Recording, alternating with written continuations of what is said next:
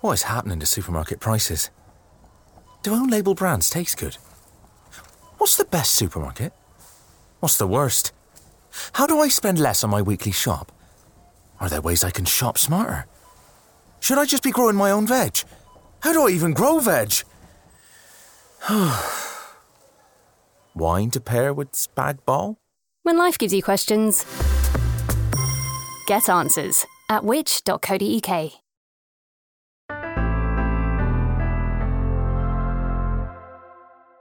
Hello and welcome to the Which Shorts podcast. I'm Rob Lilly. Now, a big welcome if you're a new listener, or welcome back if you're a regular here on the podcast. If you are, then can I ask you to do something for me? Can you share this podcast with just one other person?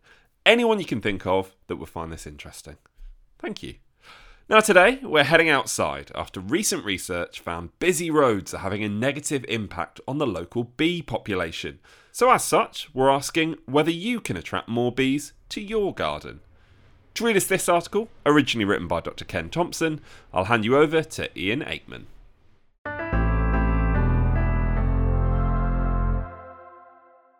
Why did the bee cross the road? Sorry, I couldn't resist, but I do want to talk about roads and wildlife. The world has an awful lot of roads, about 32 million kilometres already, and we keep building more. Evidence of the negative effect of roads on vertebrates, such as hedgehogs, is familiar to all of us. You might think flying animals would be less bothered, but in fact several bat species are badly affected by roads. Yet apart from a couple of old studies on butterflies, no one has taken a proper look at the effect on insects, or specifically on bees. Until now.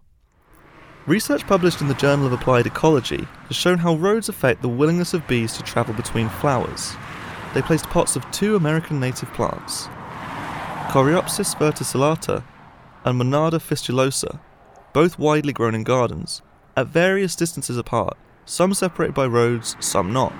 Flowers on some plants were sprayed with fluorescent pigment, so they could tell where the bees had been. The results were clear. Plants across a road from a pigment-sprayed plant received significantly less pigment, i.e. fewer bee visits, than plants that were the same distance away but on the same side of the road. The effect of road width was closer too. Very few bees crossed 4-lane or 5-lane highways. Either bees just don't like crossing roads, or they try to cross but many don't make it because they're killed or injured by vehicles, or maybe a bit of both. There were noticeable differences between the two plants. Roads had a greater effect on the smaller solitary bees that visited Coreopsis than on the larger honey and bumblebees that visited Monarda. Maybe smaller bees are more wary of roads, or more vulnerable to vehicle collisions, as they tend to fly nearer the ground. Or maybe they're more vulnerable to traffic-induced air turbulence. Whatever the reason, it's clear that it doesn't take much to prevent small solitary bees from travelling between different plants. They were even discouraged by narrow lanes used only by cyclists and pedestrians. It's interesting to speculate that a relatively greater ability to cross roads is one of the reasons that several species of bumblebee seem able to thrive in towns and cities. Many solitary bees nest in holes in the ground, and a shortage of suitable nesting sites is often assumed to be their main problem in urban areas. Could all these roads be a problem too? Clearly, there's not much that individual gardeners can do about roads, but it does make you realise that your garden, along with those of your neighbours, really is a kind of island, at least partly isolated from other gardens by surrounding roads. That, in turn, means the bees in your garden, especially the smaller ones, are very much your responsibility. The more you can provide everything they need, in terms of nesting sites and a wide choice of flowers, the happier they'll be. You can also improve the quality of your local island by making your boundaries with other gardens as porous as possible, for everything from bees to hedgehogs. Research shows that bees find it much easier to get hold of a reliable, consistent supply of pollen and nectar if they have access to several gardens. What else can we do? Well, if we're consulted about the changes to local roads, we can make our feelings clear. Road widening is bad, traffic calming is good. And we can all do our bit to make the roads less hazardous for wildlife by driving less and walking and cycling more, which is not just better for pollinators, it's better for us too. Finally, you could consider supporting the campaign by the charity Plant Life to improve the management of road verges for wildlife and especially for pollinators. So what are the other things we should be looking for in high summer? Gardens are paradise for hoverflies, lots of nectar and pollen for the adults, and lots of aphids for the larvae of the many species that eat them. But larval hoverflies have different ways of making a living. For example, the larvae of the dronefly known as rat-tailed maggots, live in decaying organic matter. In fact, the dronefly, which is a honeybee mimic, is probably the answer to Samson's riddle in the Book of Judges in the Old Testament, famously still found today on tins of Lyle's golden syrup.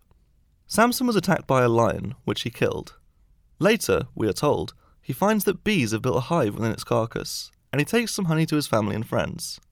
At a feast, he asks them to guess how he came by the honey, presenting them with the poser, "And he said unto them, Out of the eater came forth meat, and out of the strong came forth sweetness." Entomologists have generally assumed that the riddle arises from the misidentification of droneflies, which might breed in a rotting carcass, as honeybees, although we're still left guessing as to where the honey came from. But the larvae of the largest and most startling British hoverfly, the hornet hoverfly, live in the nests of social wasps, where they are scavengers and perhaps occasionally also predators. The hornet hoverfly really is an excellent hornet mimic. It often causes panic when first encountered, but like all other hoverflies, is completely harmless. The hornet hoverfly appears to be a beneficiary of climate change. During the 1940s and 1950s, it became established in and around London, a few coastal localities in southern England, and in the Bristol area. However, in the past 20 years, its range has expanded rapidly, and it's now relatively common, almost always in gardens, throughout lowland England and Wales. It's still very rare in Scotland, so if you find one there, the Hoverfly Recording Scheme would love to hear from you. Go to hoverfly.uk/HRS. Thank you so much to Ian for taking us through that piece, and to Dr. Ken Thompson too, the author of this article, which was originally written for the July and August issue of Which Gardening magazine.